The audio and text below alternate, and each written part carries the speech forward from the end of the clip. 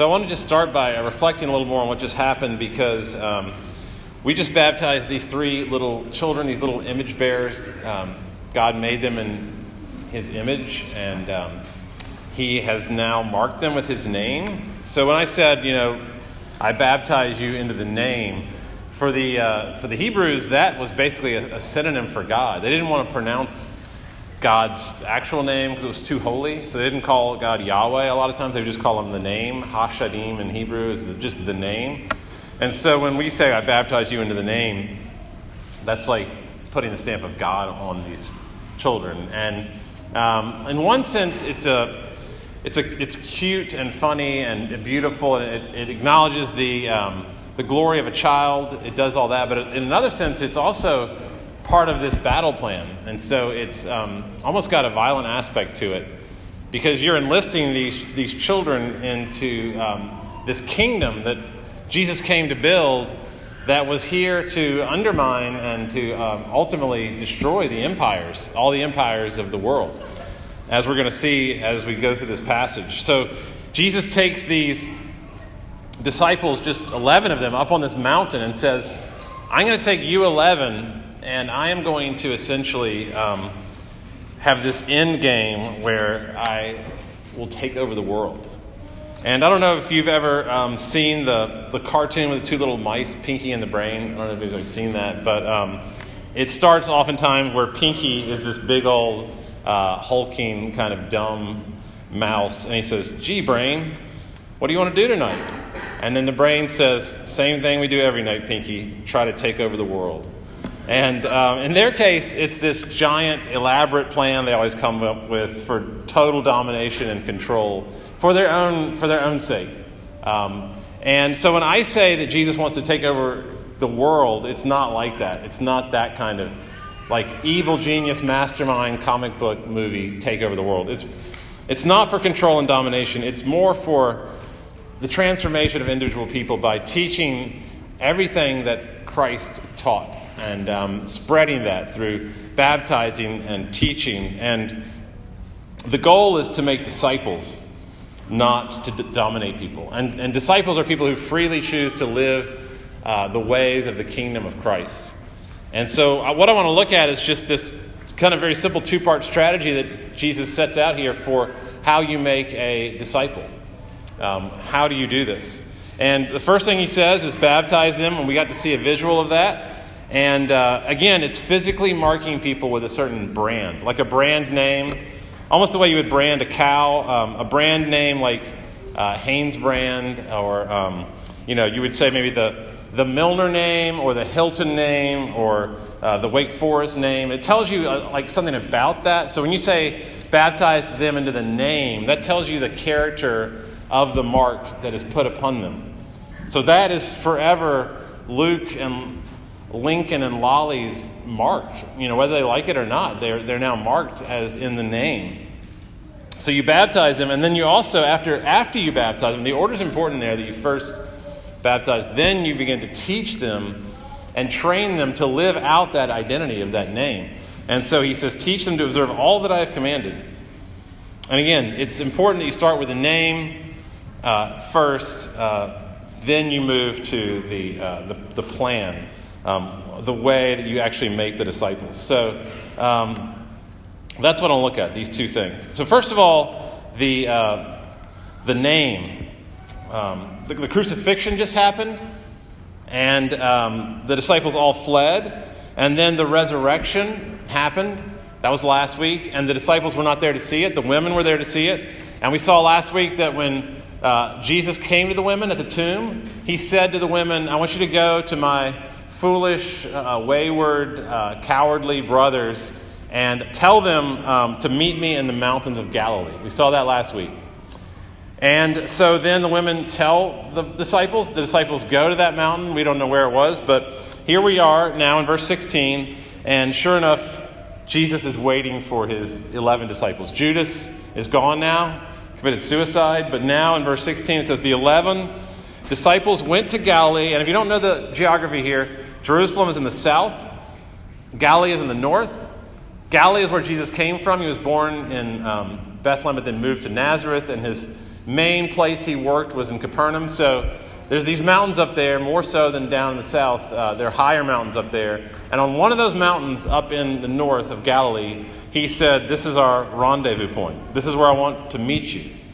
And apparently he had even prepared it. He said the one that Jesus had directed them to go to. So I picture him at a campfire of some kind that he set up in some glen or some kind of cove. And he is waiting for them. He set up chairs, maybe 11 chairs around this campfire.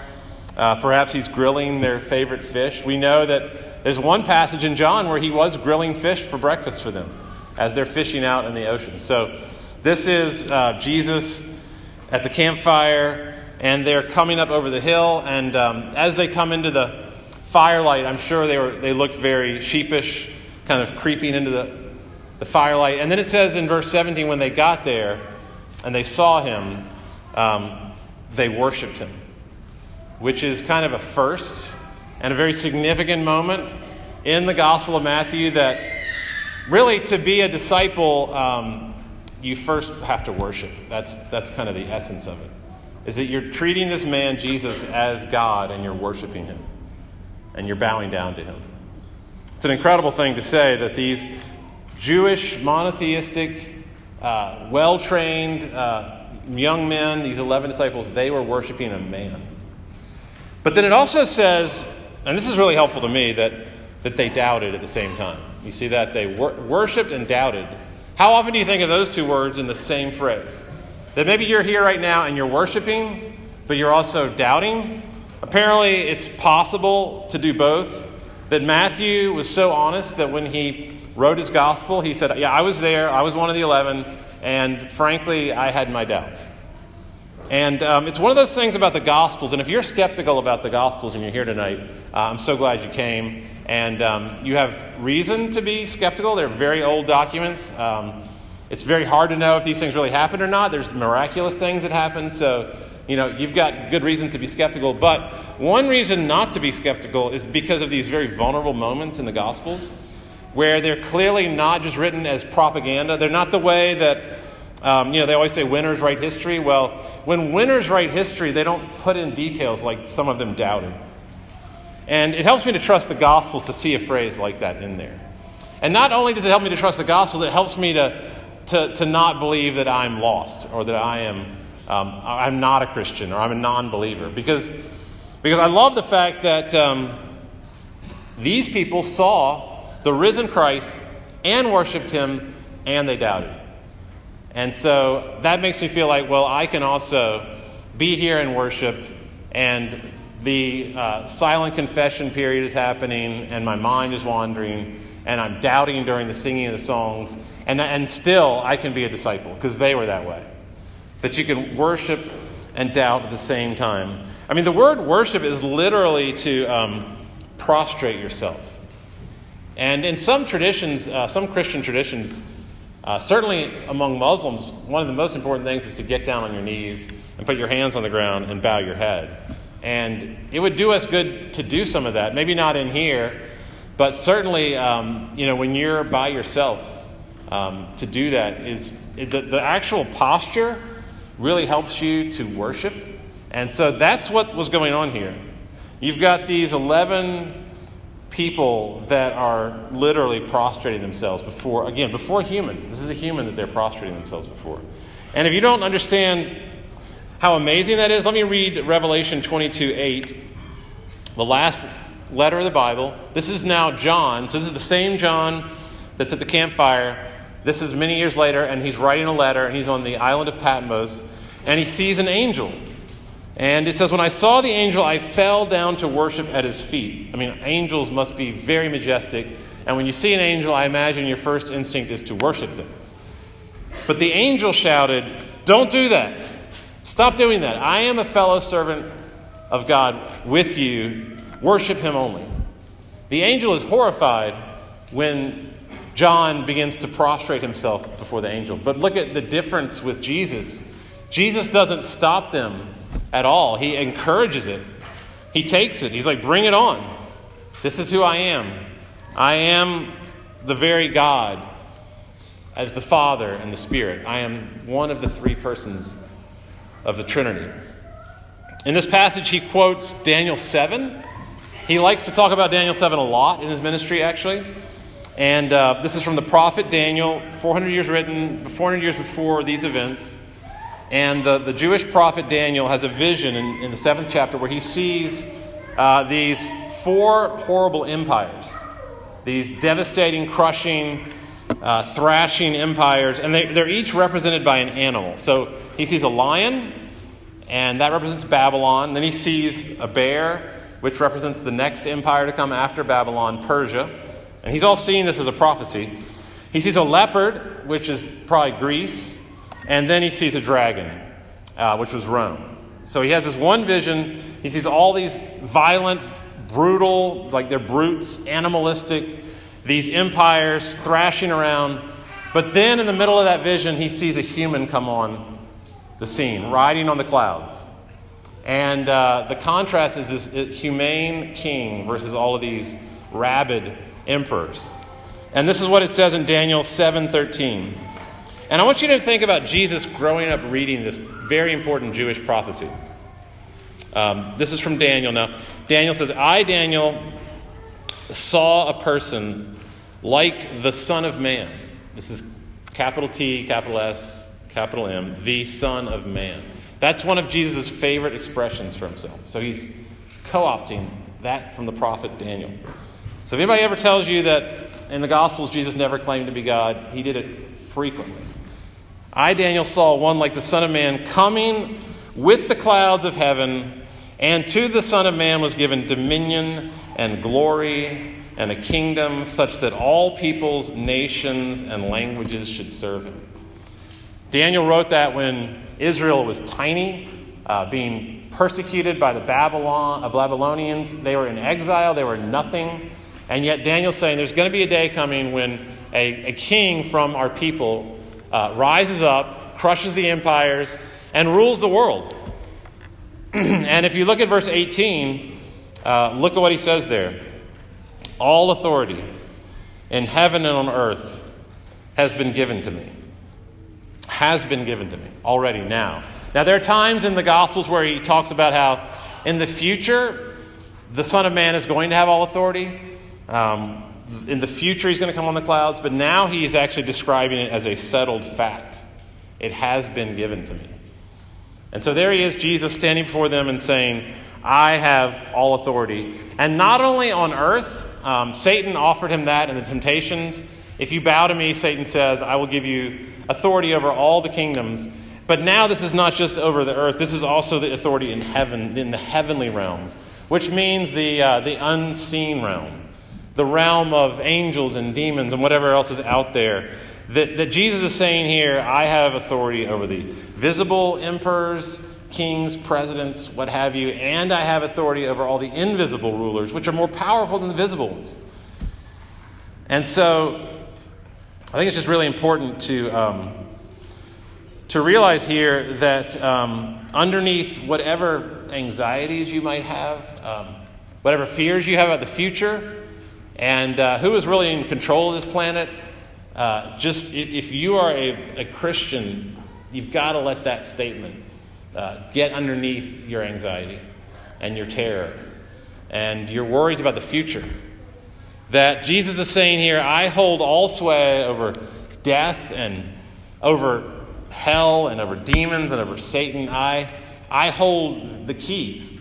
Somebody was telling me on Friday that in the Infinity Wars, the Avenger, I haven't seen that one, the Avengers Infinity Wars, that there's a person named Thanos, I think probably from the Greek word for death. I guess he's a person who likes death, but he gets a hold of the Reality Stone, something like that, and the Infinity Stones, and then he has all power.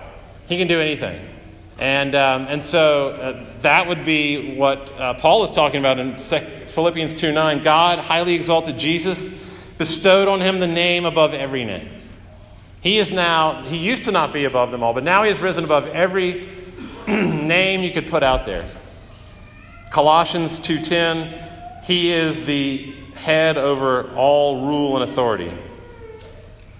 1 Peter 3:22, All angels, authorities, and powers have been subjected to him. Revelation 11:15, the kingdom of this world has become the kingdom of our Lord and of his Messiah, and he will reign forever. And so this is, I think, the necessary precondition for all discipleship, is this idea that you worship one who has all authority in heaven and earth over all empires, presidents, dictators, judges, police. If you have any fear of any army, he has total authority over all those things. He has authority over death, which would include diseases and fatal accidents, terrorism. He has authority over all those things. He has authority over all sin and all your guilt and your shame and your addictions, whatever you've done. He has the final say on that. He's the only one that could ever condemn, and he says, I don't condemn. He has authority over all demonic thoughts, intrusive thoughts, anxiety, pornographic images, self-harm, everything that's demonic and dark and horrible. As terrible as those things are, he says, I have authority over all those things. Heaven and earth, everything. And I love that statement we read in the bulletin, what is your only comfort in life and death? That I am not my own. I don't belong to myself, but I belong in life and in death, body and soul, to my faithful Savior, Jesus Christ, who with his precious blood has delivered me from the power of death and the power of Satan. And that's what we need to cling to, the one who has all authority. He's so bold about it that he actually puts himself into the heart of God. It's an incredible statement that he forever redefines divine reality. Look at verse 19. Baptize them in the name, and this is again Ha-Shadim, right, in Hebrew, the name of the Father, Son, and Spirit. He puts himself in that threesome, Father, Son, and Spirit. You know, people criticize Donald Trump for his grandiose statements. I've wrote down a few. Sorry, losers, but my IQ is one of the highest, and you know it. When I'm president, we'll all be saying Merry Christmas again, like they didn't until him. And then I will give you everything you've been looking for 50 years, and I'm the only one. And I would admit those are bold, grandiose statements, but it's really important to know that Jesus said something like way beyond anything Donald Trump ever said, which is that you should baptize all nations into the name of the Father, Son, and Holy Spirit. And he's including himself in that threesome. And as far as I know, there's no statement up to this point that had ever been made where you would describe the divine reality as having three persons in it. This had never been thought of before. And here we have one of those three persons coming and telling us this is the essence of reality. There's one God. You already knew that because you were Jewish. But now I'm telling you that within that one God, I'm there. And the Father's there. But there's also this other one called the Holy Spirit. So for the first time, the most important complex idea ever has been revealed to the planet. On this little mountain, little campfire, quantum mechanics or partial differential equations or general relativity or whatever kind of amazing thoughts people have had are completely nothing. They are dwarfed by this idea of one God and three persons. And it's incredibly hopeful and relaxing to my soul to say that final reality, that all authority is actually one God, three persons, sacrificing for each other, loving each other. It's not like just one dictator who was calling all the shots. It's not a pair of evil masterminds. It's three self-sacrificing, other-glorifying persons. That is the essence of reality. And Jesus has now revealed that to us. So if you're someone who has a problem with authority, and a lot of us do, especially with male authority, maybe with a father figure, it's incredibly, incredibly healing to know that the real authority is this. This is the one, as the Father, Son, and Holy Spirit. And that's the name we get baptized into. And the power of baptism, I can assure you, is not in me. It's not even in the water. It's not in the formula. The power of baptism is in the name. It's the person behind all this. It's the one who just owned these three children as his. It's the Father, the Son, and the Holy Spirit, which is one reason that we don't rebaptize, because if you're rebaptizing, you're saying that the power was actually in the person's faith, or it was in the elements, or it was in the pastor. But no, even if your baptism, seemed kind of weak or something like that, it was like a terrible pastor in a terrible way, you don't need to do it again because it was done in the power of the name. He was there. However kooky or crazy it was, he was there, and he is the one that claimed you as his. So that's the first point, is that for the plan that Jesus has, for that plan to work, it starts with a person. The plan is completely ridiculous without the person. The plan is senseless. But with the person, it is a complete lock. It's because of your confidence in that person and that name that the plan could ever happen. If you've ever seen Ocean's 11, it's a crazy plan that George Clooney has. But when you meet him and you know who he is and the way he operates, you realize he can pull this off because I trust in him. Because he's like that. He knows how to operate. And there's no one who knows how to operate and knows the ways of the world more than Jesus. He invented the world. And so as crazy as the plan is to take over the world, he's the one doing it, so he's going to make it happen. And he's making it happen. I mean, he's done a really good job so far. There are billions of Christians in every nation in the world. And if you had been betting on him back then at that mountaintop, you would have said, this is not going to work out. The chances of Rome being around in 2,000 years are a lot better than the chances of Jesus being around in 2,000 years. But look what's happened. Exactly the opposite. Nobody even knows the name of the emperor who was ruling at that time.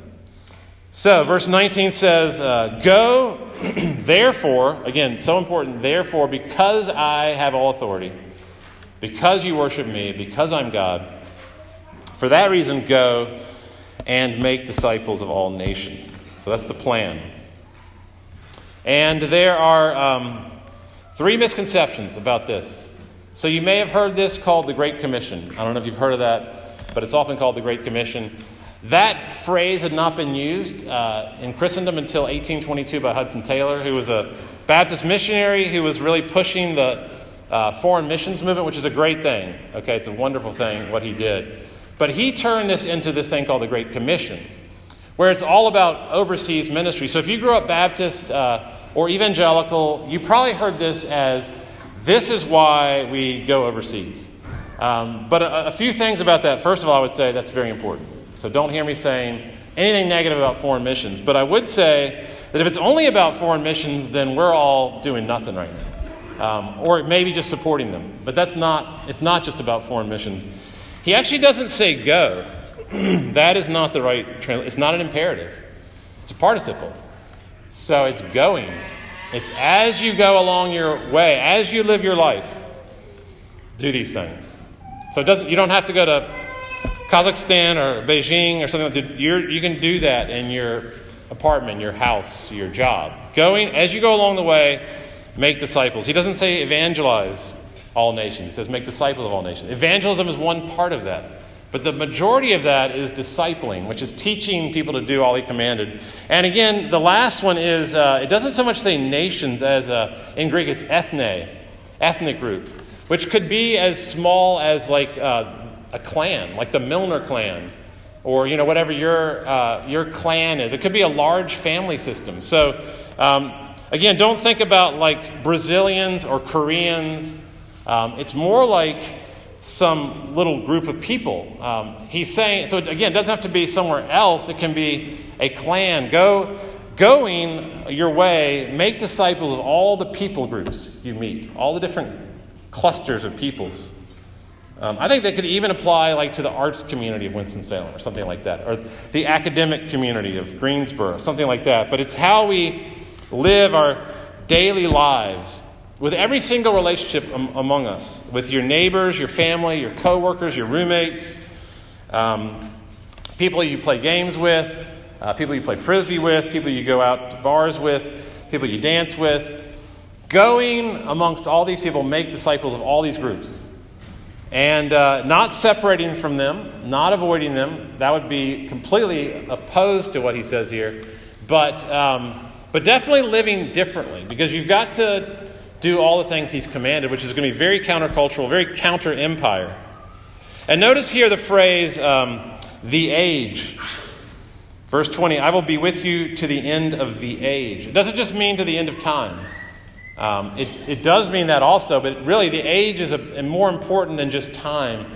The age is the new age that he started, that Paul talks a lot about in the letters, that when Christ rose from the grave and defeated all the powers and had all authority, a new age began.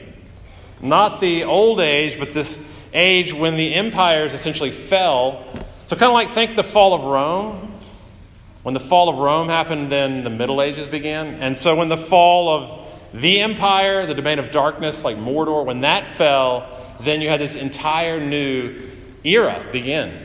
And so once Jesus was inaugurated, you started a whole new age. And so he's saying that I'm going to be ruling that entire age, that eon, that whole period.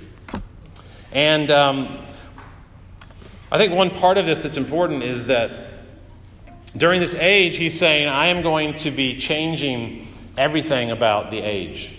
So if it's the age of the empire, I'm going to be bringing a kingdom into that age. It's a whole new system, in other words.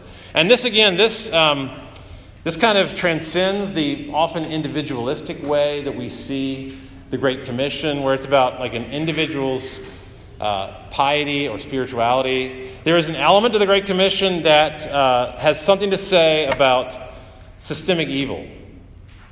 And so there's a guy named Anthony Bradley who wrote a great article called The Great Commission or Cosmic Redemption. And what Anthony Bradley says is that it should really be more like this is cosmic redemption Christianity as opposed to just the Great Commission. Because Bradley says that Jesus is attacking what he calls the parasite kingdom. I think the word should have been used as empire, but he calls it the parasite kingdom. And he says the systemic evil of divorce, child abuse, genocide, sex trafficking, all these things are part of the Great Commission. All oppressive social structures, pornography, sexual abuse, abortion, racism, generational poverty, gun violence. So participating in the subversion of the parasite kingdom is part of the Great Commission, as we call it. It's teaching them to observe everything I commanded, verse 20. And if you read the Sermon on the Mount, what he commanded is very, very countercultural. It's very subversive. For instance, blessed are the poor in spirit. Blessed are people who mourn. We don't think of those things as blessed.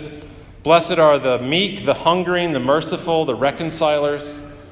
And so when he says teach them to observe everything, he's saying, I want you to be stingy with your body and generous with your money. I want you to not kind of climb the pyramid, the corporate ladder, but to drop to the bottom of the funnel. And instead of getting above people and competing with people, go to the bottom. Slide down the funnel to the very bottom. Teaching them everything I commanded means being anti-anxiety. Where Jesus says, if you're really anxious, I want you to look at the birds and the sparrows and the lilies and the daffodils and just meditate on the fact that if God cares so well for them, how much more well is he going to care for you, who are of much more value to him than they. The empire is anti-hypocrisy, where in the Sermon on the Mount, Jesus constantly attacks praying, giving, all these outward exercises of religion that are hypocritical and that are two-faced. So teaching them everything I've commanded you is very, very subversive to just kind of nominal religion. It's anti-revenge and a culture of deep, deep revenge. I mean, America is a very, very vengeful. The Avengers is a movie that makes massive amounts of money, partly because we just love revenge so much. And Jesus says, if you treat people that like you really well, that's of no credit to you. Love your enemies. Love the people who persecute you. Love the people who hate you. Don't get revenge on them. It's also anti-judgment. his ways. Teach them everything I commanded. It includes, before you criticize someone, get the log out of your own eye. Before you take a speck, this little tiny thing they've done wrong, first get the log out of your own eye where you can't even see clearly to criticize them. I read a book recently called The Patient Ferment of the Early Church. It's an interesting title. The Patient Ferment of the Early Church. My friend told me to read that. And I'm going to read a summary from a book review by Brian Lifton, the Gospel Coalition book review. And this is what he says. He says, in The Patient Ferment of the Early Church, the author highlights the counter-imperial thrust of Christ's message. It's basically a story of the early Christian church. The early Christians embraced a communal model of love, mercy, peace, and humility that ran counter to Rome's swaggering braggadocio and ruthless domination. And he says that the main reason the early church grew was because it was so different from the culture. The most important growth catalyst for the early Christians was patience in their business dealings, their sexual morality, their openness to women and children, in their manifestations of care for the poor and the ethics of tolerance. The first believers created a comprehensive culture of patience. And so, this is the way that Christ says, I'm going to take over the world. I'm going to baptize all these little people and these big people. And then I'm going to teach them to live a different way, in a counter-empire way. In the new age, it's going to be a new age where the old age starts to get dismantled and the old structure is dismantled. And we're called to be part of that. By being baptized, by being a disciple, that's what we're doing. And preaching the gospel and evangelizing and showing hospitality, but primarily you're making disciples. You're teaching them. You're baptizing them. And that's the only confidence that we could ever have that this crazy plan is going to work, is that Jesus said it. At a recent joint servant leader session meeting, we have these a few times a year where the servant leaders and the elders all meet together. So we were talking about my sabbatical. We were talking about how Salem would deal with me being gone. And we were going through all the different things to divvy up to different people and do all these things. And one of the elders, I was very grateful for him. He stood up and he said, just in case anyone's concerned, I love you, Ben, but the church is not built upon you. And I could just feel a huge sigh of relief when he said, let's just remember that it's built on the rock of Christ. And that all authority in heaven and on earth has not been given to Ben or to any pastor or even to the elders or the servant leaders, but all authority is only in the hands of one person, and he's the one that loves the church. He's the one that cares about far more than I do. He cares about the church and loves the church. And if we even thought it was 1% about us, it would be completely ridiculous. It would be a joke. I mean, imagine if the disciples were behind the plan. And I know that some people think they were behind the plan. So if you're a skeptic, maybe you think disciples were kind of gathered around a campfire. And John was like, gee, Peter, what do you want to do tonight? And Peter was like, same thing we do every night, John. Let's take over the world. And Thomas was like, well, first we got to steal the body. Because he was killed, so we're going to steal the body. We're going to say he was resurrected. And then Matthew's like, yeah, let's make up a bunch of stories about him. I'll write that down. And then Andrew's like, actually, while we're at it, let's go ahead and say that he was God. And let's say that God has three persons. It's kind of cool. The Father and the Son and the Spirit. And then Philip might have said, and why don't we start baptizing people? Like, we'll put water and we'll dump it on them. And then we'll say, like, they are part of this group. And then James is like, and then we can start giving people bread and wine. And we'll make them think that that's like Jesus being with us. I mean, if humans tried to construct this thing, it would have completely failed. It doesn't make any sense. It's a terrible battle plan. I think you could tell from my statements earlier, I've not seen any of the Avengers movies. But I can guess from the title, that this last one has something to do with the end game.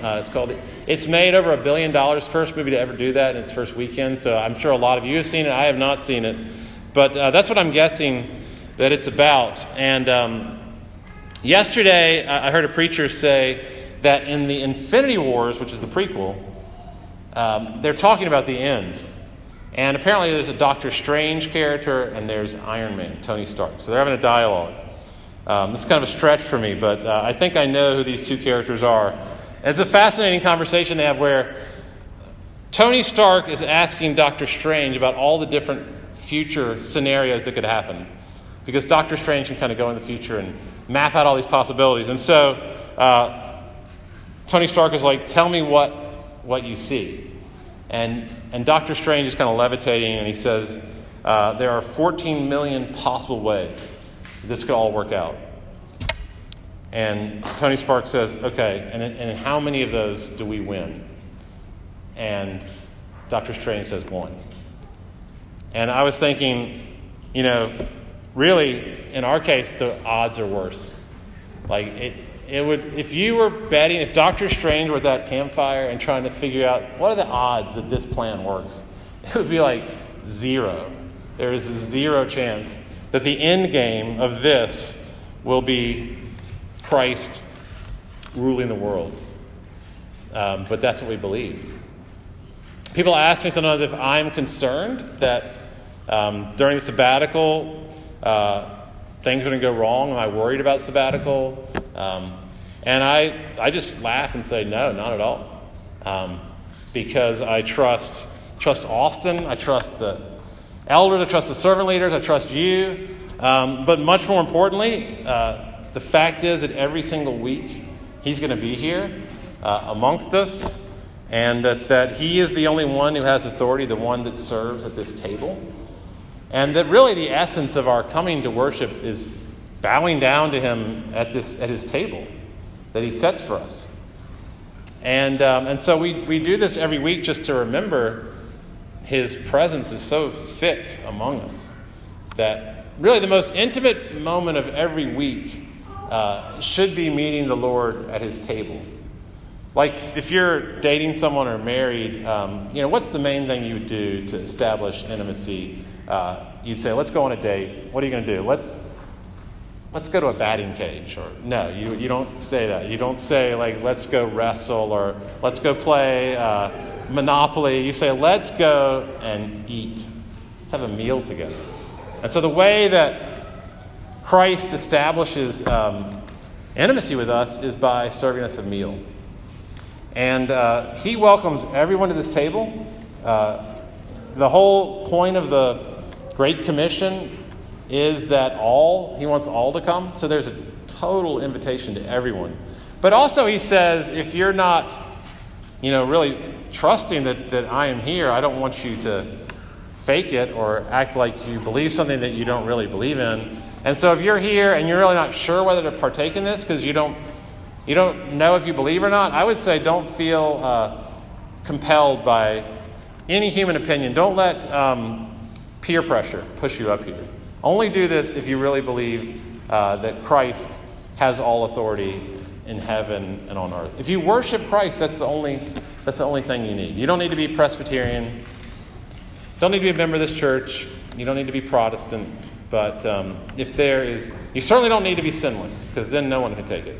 This is a table of sinful people coming to meet their Lord, who laid down his life for them and loves them. And so on the night he was betrayed, our Lord Jesus took bread and he broke it and he said, "This is my body broken for you." And he said, "This is my blood."